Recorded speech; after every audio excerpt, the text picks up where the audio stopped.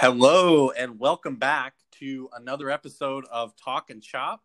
I am your host, Logan Grutchfield, and I am joined tonight by Jake Mossing, who writes with me at the FSU and Florida Flambeau, and is also involved with V89 sports radio here at FSU. And Jake, before we get going, I understand you had just a crazy weekend last weekend, just a lot of sports. For a sports fan, this seems like a dream right here. Can you mind telling me a little bit more about it? Definitely. And I just want to thank you for having me on this week, Logan. I'm excited to talk with you about all FSU sports. But like you said, I've had an extremely busy past weekend, but I was very grateful for it and had a great time. Starting on Thursday morning, I flew out to Atlanta from Tallahassee, about a 1-hour flight. It was really easy. Got picked up and went to the Braves watch party because they're playing in Houston due to COVID. They're playing against the Dodgers. So fortunately, the Braves staff actually let fans in the game, so you could purchase a ticket for just $10 and basically sit wherever you wanted to. In SunTrust Field? In SunTrust Park, yes, exactly. Oh my gosh, that's awesome. So we were very close to the field, and all the Braves staff was there, and they sold out social distance-wise, which was probably about 25% of the stadium, like everywhere else, both nights. So I did that Thursday night and Friday night, and the Braves won on Thursday, which was cool. Lost on Friday. I'll take the split. The Dodgers are a good team. It was unfortunate what happened on Saturday and Sunday to the Braves, but wasn't there for that. So yeah, at least you're there for the fun part. Right. And then moving on to Saturday, I flew back to Tallahassee in the morning and went to the FSU UNC game at night. And then Sunday morning, got up bright and early and drove to Jacksonville with a buddy to watch the Jags and Lions play. And drove home that night. Oh my gosh, it's crazy. You're a busy man. That is insane. And so but now that we get into it here, would it be wrong of me to say that the best football performance of all of those teams, because I know the Jags game was kind of a dumpster fire for Jacksonville, was FSU one of the strongest teams out of all of those? I would say that's correct. Out of the games that I watched this past weekend, FSU looked amazing. It was the Jags and Lions were not too great. I think there was more Lions fans there than Jags fans, which is sad considering Detroit is where the Lions play at. That's true. I mean, neither one of them's had a lot to cheer for recently. I guess that's a good thing is you can't, if the fans start leaving because the teams suck, you can't tell. So, exactly. It's not too bad for that. But yeah, I mean, Florida State, so when I did my score predictions with Austin last week, now I predicted 31 points for the Florida State offense. Wow. How about that? I was right, but I predicted 41 for North Carolina. Jeez. And obviously that did not happen. I think Austin and I were, sitting on our butts here on this podcast and saying, oh, there's no way. We don't want to be too optimistic. There's no way Florida State can come out and, put it together. I think we'll see some improvement, but, there's still some steps to be taken. And of course, like some other weeks, we were proven completely wrong. So, I mean, final score 31-28. It seemed like, I remember thinking there's a lot of different units need to make a lot of different steps here. And I mean, I just don't know how they'll all be able to put it together. And it seemed like they did, or they at least put it together enough to survive. I mean, the second half was a little frightening, but I know you saw a lot of pretty good stuff out of the defense. What were your observations there? Yeah, that's correct. I just want to touch on your score prediction first because that was way closer than anything I've heard before, but that was a nice pickup on your 31 points. That's solid. You can add that to your resume. I whiffed on the result too, so that was the important part. Right. But I was talking with our editor, Thomas, actually a day or two before the game, telling him that I was going to go, and I said, I can't wait to see our defense give up 500 yards, exaggerating a little bit, but maybe not so much based on how they performed earlier this season. And the defense that I saw on Saturday was not the same defense that I've seen the rest of the season. They were unbelievable. They stopped North Carolina on 3 separate fourth downs, which is amazing in itself. And the game tying or game winning drive, they stopped North Carolina on. And basically at all angles, they looked solid. Oh, absolutely. I mean, I was just thinking for me, focusing on the defensive line, that was, I mean, that's, I think, the first game I can think of in a while where they were getting just consistent pressure up front. And I mean, that it paid dividends. It's like, how, what was the misconnection here? I mean, because you see it, when you flush Sam Howell out of the pocket, when you make him make subpar throws, or when he's running for his life, or force him to take a sack, which he took quite a few of, you really reap the benefits. I mean, there's a couple interceptions that they were able to do things with. I mean, Joshua Kane, of all people, getting a pick six. I don't know about you. The stadium was rocking. It was when that happened. Indeed. So, I mean, that was great to see them finally getting that, big push. Marvin Wilson, for somebody who was looking great coming into the year. But, I mean, I think before this game, he had kind of made a bigger splash on special teams, blocking all those field goals than he had, up front doing his actual job. And he looked near unblockable till the fourth quarter. So, I mean, I think that was a big piece right there. And I know you said you saw some stuff out of the secondary. Yeah. So actually, the only thing that was kind of off was a couple of our secondary members seemed a little wishy-washy there. Overall, performed well, but North Carolina's tight end was the one player, the one receiver who was tearing us up, and they would go to him every single play, and he could just jump over our corners. So that was the one negative impact. But overall, my gosh, Florida State looked amazing. And like you said, the reporters and critics and everyone out there can say that, oh, well, Sam Howell and North Carolina did it to themselves. But at the end of the day, we were both there. We both saw it. We saw that the defensive line was putting great pressure on Howell. And you saw in that interception, he threw it right to Kando, and he walked in the end zone. He was flustered before this game. He's been great all season, and everyone was expecting big things from him. So what the defensive line did to get him flustered and off of his game was really amazing. Oh, absolutely. I mean, I'm looking at some of the stats here from North Carolina, and I mean, they still put together a pretty good game.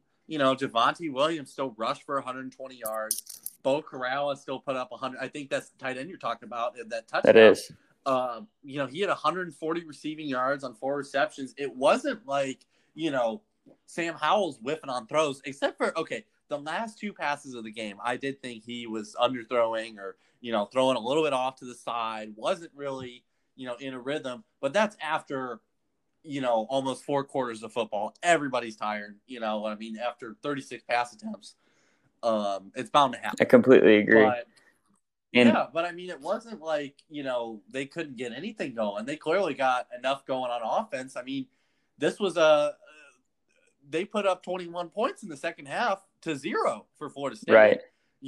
I mean, and that was what worried me. I feel like the narrative that I had seen a lot the last few years, we go into the second half, Florida State's up 31-7. And I felt like the pattern that I had seen, I remember seeing it a lot last year in the Boise State game, in the Louisiana Monroe game, just on and on and on, where the defense just completely falls flat in the second half. And, Florida State ends up somehow losing by 2 touchdowns in a game that they practically go in the half up by, 10 or 14 points most of the time. But, even though it was a 21-0 second half, I mean, they cranked it up when they needed to. And that's what I was talking about this with Austin last week. It's kind of hard sometimes to diagnose this defense because, I mean, you even said, oh, I can't wait for them to just rack up 500 yards. And North Carolina still put up 558 yards, but, I mean, only 28 points there. They put up 100 more yards than that against Virginia Tech the week before, and that was like a 50-point performance. So it's not, I think sometimes it's really hard to judge this Florida State defense by the numbers. I mean, 500 yards allowed. They gave up a ton of yards against Georgia Tech, but that was only a 16-point game for Georgia Tech. I think they are pretty good at, making stops when it matters. There was a couple of those big 4th down stops in the red zone during the game. But, Yeah, no, I wanted to get kind of your feel just overall for this defense and just the progress that they've made too. Because I mean, we're talking about good games from them, and then there was also the Miami game, which was, I think, a stinker for everyone that saw it. Right. Yeah, I completely agree. In general, in college football and even NFL, usually teams with bad defenses can show up in the first half and surprise teams with good offenses. And that's kind of what we had here with North Carolina so far this season, being a great offense. And when the second half comes along, usually those defenses get tired and worn out, and that great offense can finally go to work. So yeah, I think they figure them out. Exactly. Yep. The coach makes adjustments at halftime. That is definitely a big factor. And that great offense, whoever it may be, tears that defense up in the second half.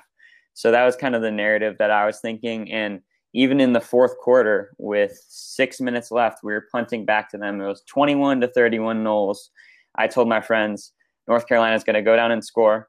They're going to give us the ball back, and we're going to get shut out, 3-and-out, and we're going to punt it back to them. And then I don't know what happens. And that's exactly what happened. And thankfully for all Nole fans, the defense came up and showed that they were going to fight all the way through it. I've seen a quote from Jordan Travis, and he said he was hurting out there. He's a running quarterback, and he's throwing his body on the line. That hand injury too against Notre Dame. Yeah, exactly. You saw him with his hand, I think, limping off afterwards. So he really puts his body out there and gets beat up during games. And in the fourth quarter, he said, my guys were going out there and fighting, so I wasn't going to go out the game. I was going to continue to fight for them. And I thought that was just an awesome thing, that he wasn't going to give up on his guys no matter how bad he was hurting. I thought that was cool. But extending off the defense again, I saw a tweet after the game that said, Florida State is the most confusing team in football because, like we touched on earlier, this defense was unlike anything we've seen so far this season. But it's a step in the right direction. I was extremely proud of how they performed, and I hope that they can do this going forward. Oh, 100%. I completely agree. And if confusing leads to wins, I won't be. They can give up 800 yards a game if they feel like it. If they can, piece together a win, I don't have a problem with that. Now, I want to focus on the offense now, and Jordan Travis. That was one of the worries that I had. Was, I mean, he's reliant on the run, and I mean, it's good to have a mobile quarterback, but I mean, if you've got your offensive line getting swamped every single play, he's going to be running for his life just to avoid, losing 5-6 yards a play rather than being able to cut through and, get through some holes. But I mean, still put up 107 rushing yards in the game, still got 2 rushing touchdowns. I mean, on that, especially that first rushing touchdown, just the mobility that he had. I mean, he was cutting and weaving all over the place. I was really impressed by that. And I think a big part of the success that he was able to have, both as a runner and as a passer. I think as a passer, we weren't really sure what to expect. He looked good against Notre Dame. But as a deep passer, especially, I was really pleasantly surprised by his performance. I think the offensive line and just them stepping up, finally, for the first time in what seems like a long time, that cannot be understated. We saw some top 10 catches in this game, deep balls from Travis. One was definitely to Ontario Wilson, just an amazing catch. And he seemed to place it right where they needed it and hit the ball with their hands. They didn't really have to do anything. He hit them right in stride. So that was pretty amazing to see. And just, I think this was Norvell, really his play calling and coaching ability coming to work. I think we were on our own 15 or 10-yard line backed up, and I think it was third down, if I remember correctly. And Norvell called a run-pass option, RPO, and Travis was running the whole game, and he was getting through him, but sometimes the North Carolina defense would figure him out. And on this play, Travis started to run, and they figured him out. They had him bottlenecked up back on his own 10. And he decided at the last moment to throw a ball to our tight end, Preston Daniel, who was wide open. And that play really stuck out to me. Like, what a great play call, because everyone knew on the North Carolina defense probably Travis is running, and he played it off perfectly. You couldn't have called a better play. Oh, yeah. No, I mean, just the awareness to do that, and not just, all right, I'll just, stick my head down and hope for the best. I mean, the awareness to do that is just fantastic. So, no, that play especially, I think, was just maybe some of the peak individual talent that Jordan Travis has to offer. Now, looking at, and the other worry that I had was with no Tamorrion Terry, who kind of seemed to be the safety blanket for every quarterback. I mean, for Travis a little bit in the Notre Dame game, and especially for James Blackman. I mean, with the time that he had missed, and he was a complete non-factor against Miami, he still had 7 more receptions. He had 50% more receptions than the next guy, which was Ontario Wilson. And so I was worried that, without kind of the safety net guy who's just so fast he can get away from most any DB, that who's he going to be able to throw to with any degree of reliability? And thankfully, I was proven wrong on that one. He spread it around pretty well. The most, and I mean, also he wasn't throwing the ball a ton to begin with. And I mean, when he was consistency wasn't amazing, but a win is a win once again. As the old Bill Belichick adage is, you're as good as your record says you are. And, a win for the record is a win for the record. You. So, yeah, so certainly there. I mean, 8 for 19, I could care less, but he spread it around pretty well.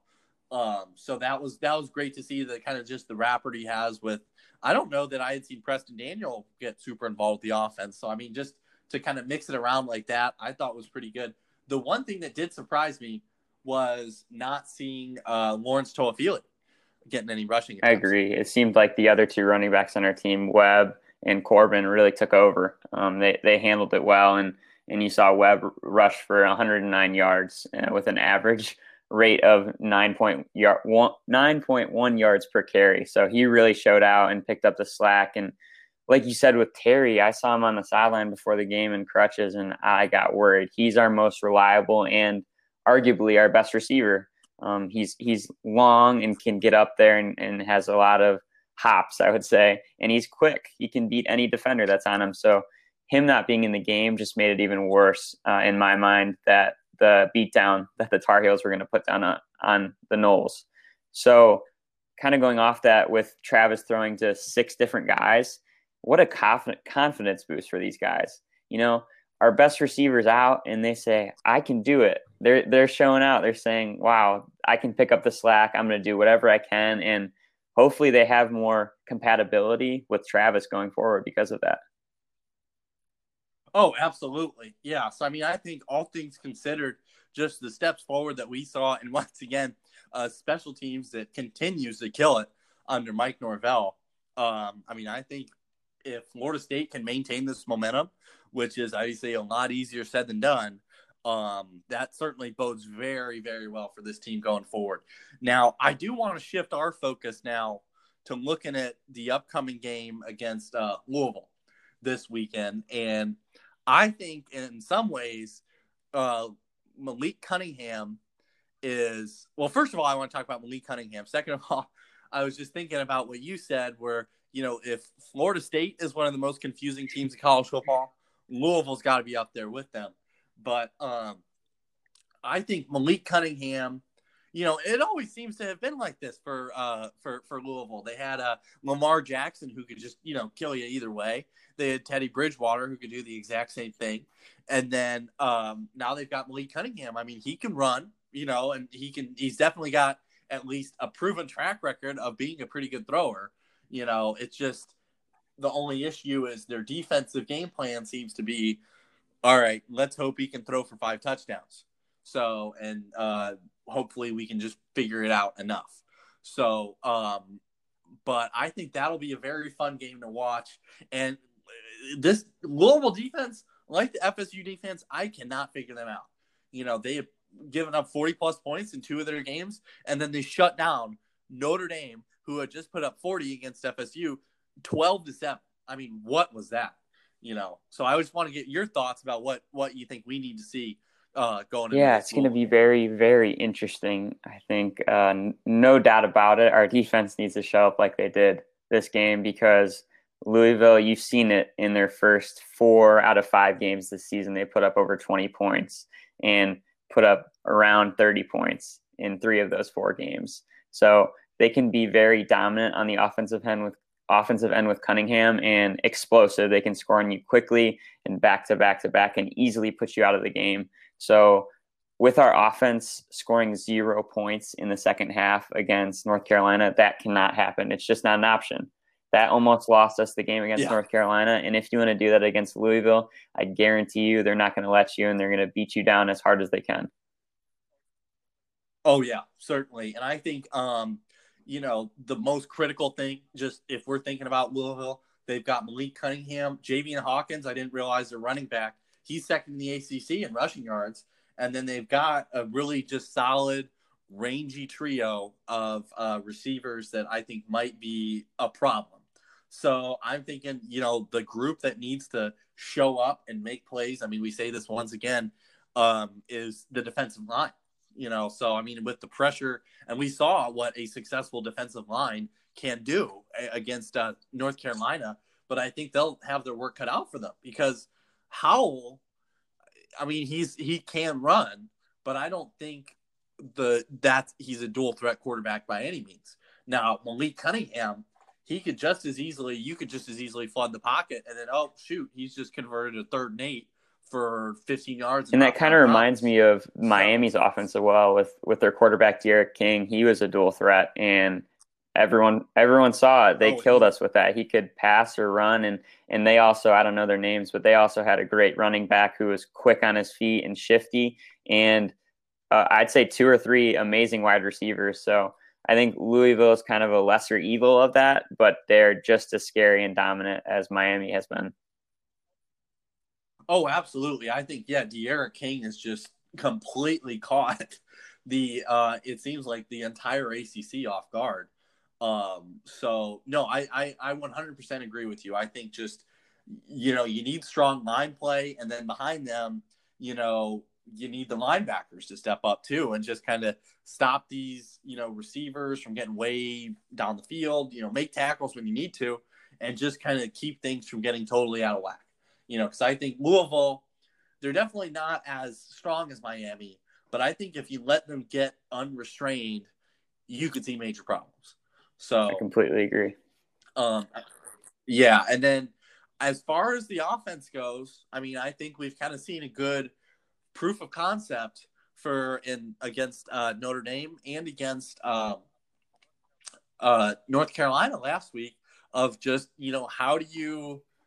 how can you beat teams? Because Florida State, I mean, the score is a lot closer than I expected against Notre Dame. I did not expect them to be leading the first quarter of all things against Notre Dame. Now they certainly got a lot of help from their special teams in that game, but I mean, you convert opportunities when you get them. So I was very pleasantly surprised by that. And I think that, for the offense, just kind of keep the ball moving on the ground, either with Travis or you almost have your entire running back committee just to kind of shake up the pace of things, because I think it's 50-50 either to Travis or a back at this point. And I was pleased to see Jashaun Corbin doing a little bit better in the North Carolina game, because I felt like he was kind of the number one coming out of practice, and he kind of fell down the depth chart a little bit with Toafili doing as well as he did. But I think in the North Carolina game, he got a little bit of momentum back for himself, which is great. So I mean, I think move the ball well on the ground, have Travis hit passes when he needs to, which I think he's done as well as he can do in that aspect of the game. I think the team so far under Norvell has done a pretty good job of not asking too much out of anybody. And I think sometimes the player that we would be asking too much out of was Cam Akers last year. I mean, especially just thinking the games where the defense, wasn't able to do a whole lot. The offensive line got reduced to turnstiles. You got James Blackman, throwing the ball all over the place. And then you'd have Cam Akers still somehow throw up 200 yards and 4 touchdowns and keep us in the game. In his absence, though, I don't know that anybody has emerged in the same role that he has, but it's also, I think, been a good thing that it's not like, oh, well, if you sideline Cam Akers or if you sideline Tamorrion Terry or, Jordan Travis or anybody, the entire team is just I would kaput. really like So to see our running backs get more involved and Travis kind of out of it more, because we've seen with Notre Dame and with North Carolina, he's taken a lot of hard hits from these 250, 300, 350 pound guys. And Travis he's got to be around 200 pounds, maybe even under. So you've seen him hurting. We've all seen him hurting. And towards the end of the game, he's not not his full potential anymore because of the hits he's taken. And really, he's our whole team, honestly, because without him, we've seen it with Blackman or any other quarterback in there. It's not the same team. We're not as good. And it sucks that he has to do all the running all the time, but that's our offense. But I wish Norvell would try and get our three-headed monster running back core in there a little more with Webb and Toafili and Corbin. I mean, those are three good running backs. We've seen their potential this season and that they all can do different things well. And maybe if just rotating those three guys in and out and see who's doing well and see who's not, and just go from there. I mean, I understand that Travis has to run a lot, and I get it, but if we could find a way to limit his runs, that would be ideal in this upcoming game against Louisville. Yeah, that's true. And I mean, it's hard though. I'd say that's the most consistent part of his game. And it's almost like he's one of the better goal line backs, it seems like, for Florida State. So, I mean, we'll see. I don't anticipate that will be happening, but I do see your point that I think they've got to, especially late in the game. I mean, he's a younger kid. He doesn't have a lot of starting experience. I think he still kind of needs a little more durability, just to not have him injured. And, turning to Blackman or then turning to, I don't know, Tate Rodemacher or Chuba Purdy if all hell breaks loose. I don't want it to be another quarterback carousel, because I think that is where, we start to see things go totally sideways. Hopefully he can just hand the ball off and run when he needs to. And hopefully our running backs will do enough damage where the run game opens up our pass game and Travis can start finding our wide receivers or tight ends. And even if who knows, obviously, what's going to happen, but hopefully that run game will open up the pass game and we score a lot of points. And maybe if we're up by 14 or 21 or 17, somewhere in that range, Travis won't have to run as much as he did these last two games. Yeah, absolutely. And I think the key to Louisville, they've got a big offense. If we can have a big day in the first half, hold on in the second half, and have our defense show up and, I mean, just do what they did against Georgia Tech and against North Carolina. That, I realize, is a tall order, but if you can keep a possession or two between you and Malik Cunningham and this Louisville offense that can be very scary, I think that'll be critical for this team to win. And I think this is a very winnable game. So I think I hope that we can see that in a comfortable win rather than a real nail biter or a loss, obviously. But I think if I'm going to go score predictions here, I'm going to be pretty optimistic.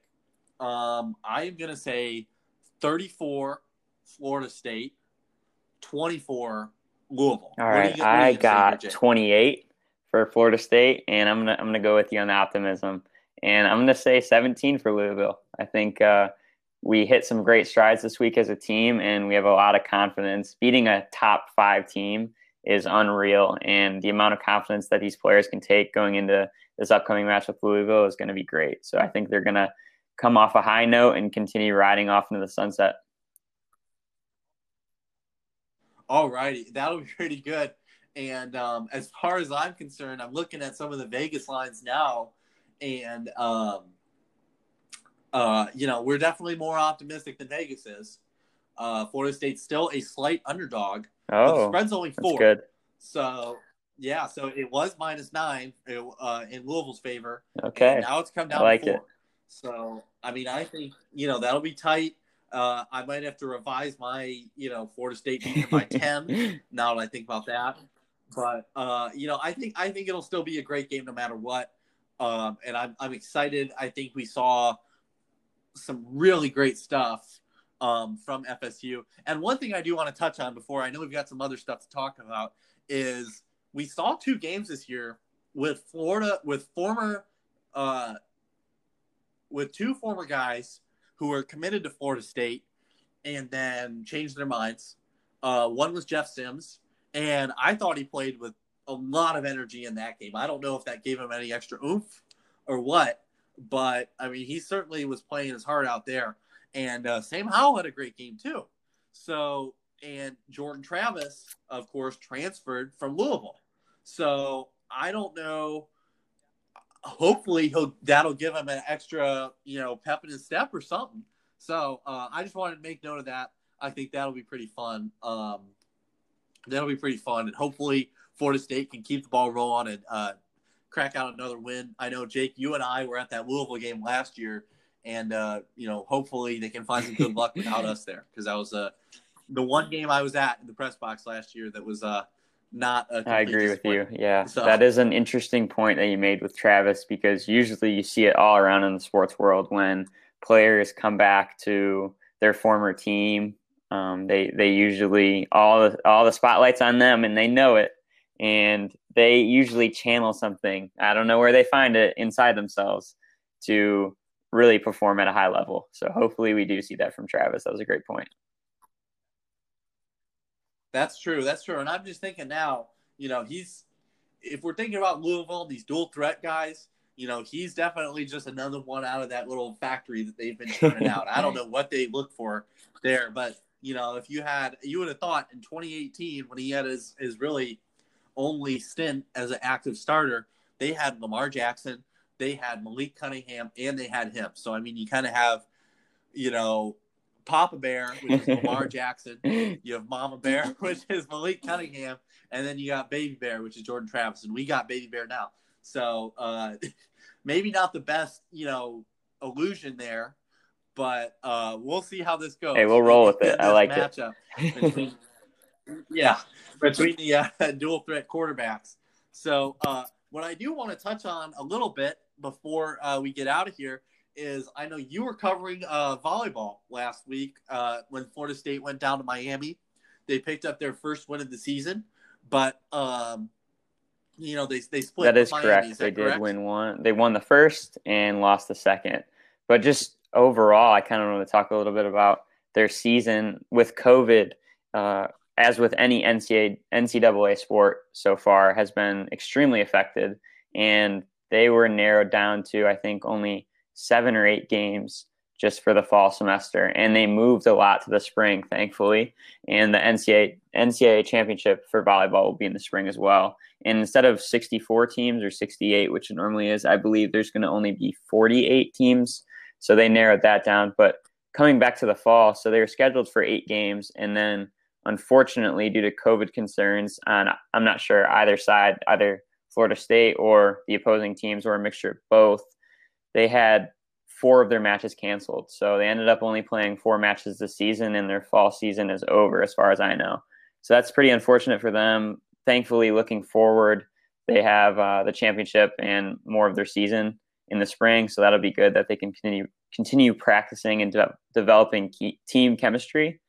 But just not having any preseason matches or playing non-conference opponents because they only played ACC teams so far this season, that's really tough, because you can't develop that chemistry in those preseason games and really figure out who your team is, what you're doing well, what you're not doing well, and how to fix it. They kind of just were thrown right into the season. So I don't think they performed as well as they expected to or wanted to, but they have a lot of season to look forward to, and I think they've made the best of the situation.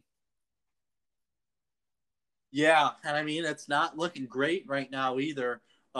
They had a few matches lined up this week at home, I think, against Wake Forest and Clemson. That's correct. And those have been postponed now because they've got looks like a lot of players in contact tracing, to where it's just unsustainable to expect a matchup. But I just think, I mean, this has obviously been not at all what either team would have desired this season. And I just think back to what Coach Poole said in a lot of his earlier discussions about what was coming this season. And he said he's been obviously at Florida State for a long time. And he said he's coached through hurricanes. He's coached through natural disasters, and he said those were easy because you have an end date, And he said with this, especially in April and May when everybody was in, quarantine, and it was just like, what is even happening? He said it was like, where's the light at the end of the tunnel? And for this team, I mean, now you've got to think that tunnel is just getting even darker and darker, with you got matches canceled. I mean, it doesn't look very good as we stand now for where this team is going to be, if they'll be playing, period, in the fall. So, I mean, it was just, and then against Georgia Tech, I know that must have been incredibly disappointing, just dropping both of those to Georgia Tech. I mean, not even picking up a set off of either one of them. So, and it was good, I think, to get that momentum back against Miami, but now you just got to, full stop. So, I don't know. I think this will be tough. And if I know they've got a lot of seniors, I think a few of them are graduating in the fall. So, I mean, I don't know how they might shift around their eligibility because they'll be doing a lot more in the spring. But, this has got to be a recruiting nightmare of all nightmares is what I would think. Agree. So, I mean, hopefully, we'll get to see a little bit more exciting volleyball play. I know they've definitely been one of the better teams in a kind of topsy-turvy athletic situation the past few years. So it's just a real disappointment. And hopefully, right. I really feel for the athletes on this team and pretty much all NCAA athletes at this moment. This situation is unlike anything we've ever seen before. And I know especially the Florida State women's team is really going through it. But I know and I have full confidence in their athletic ability, what I've seen from the past few seasons, especially last year, that they can turn it around. Another important point this year is that one of the team's best players, Taryn Knuth, she's a senior and she's definitely a leader, and she was injured. So her being out forced a lot of other players on the team who haven't had as much experience or leadership abilities to step up and do well. And I think that's kind of contributed to the difficulty of this season. But kind of extending on a positive note, sophomore Emma Clothier, she has done amazing this season. She took over a lot of slack from Taryn missing out on the injury, and she currently leads the team in kills with 41, and as well as kill percentage 0.507. Oh, wow. So she's only a sophomore, so that's really great news going into the future for the Seminoles. And as we've seen in the past, star Jasmine Martin, she's also a senior. She's right behind Emma with 40 kills. And so I'd say a good point going forward is that those two are picking up a lot of slack and performing really well. So that's good to know. Oh, that's great. Yeah. No, I think just having people that, you can depend on, because I think, Florida State volleyball might be staring in the future. They might be kind of having a youth movement, whether or not they want to. I think that having people that you can at least look at instead of just starting with a clean slate and seeing, well, we'll just kind of, pick it up from here. That's great. So I'm trying to think, are there any other closing thoughts that you got? You're good. No worries. Excuse me, Jake. My bad. My roommate Jacob is next door to me, and he's just making some noise right now. So you're fine. It goes both ways. It's close enough. I'll take it.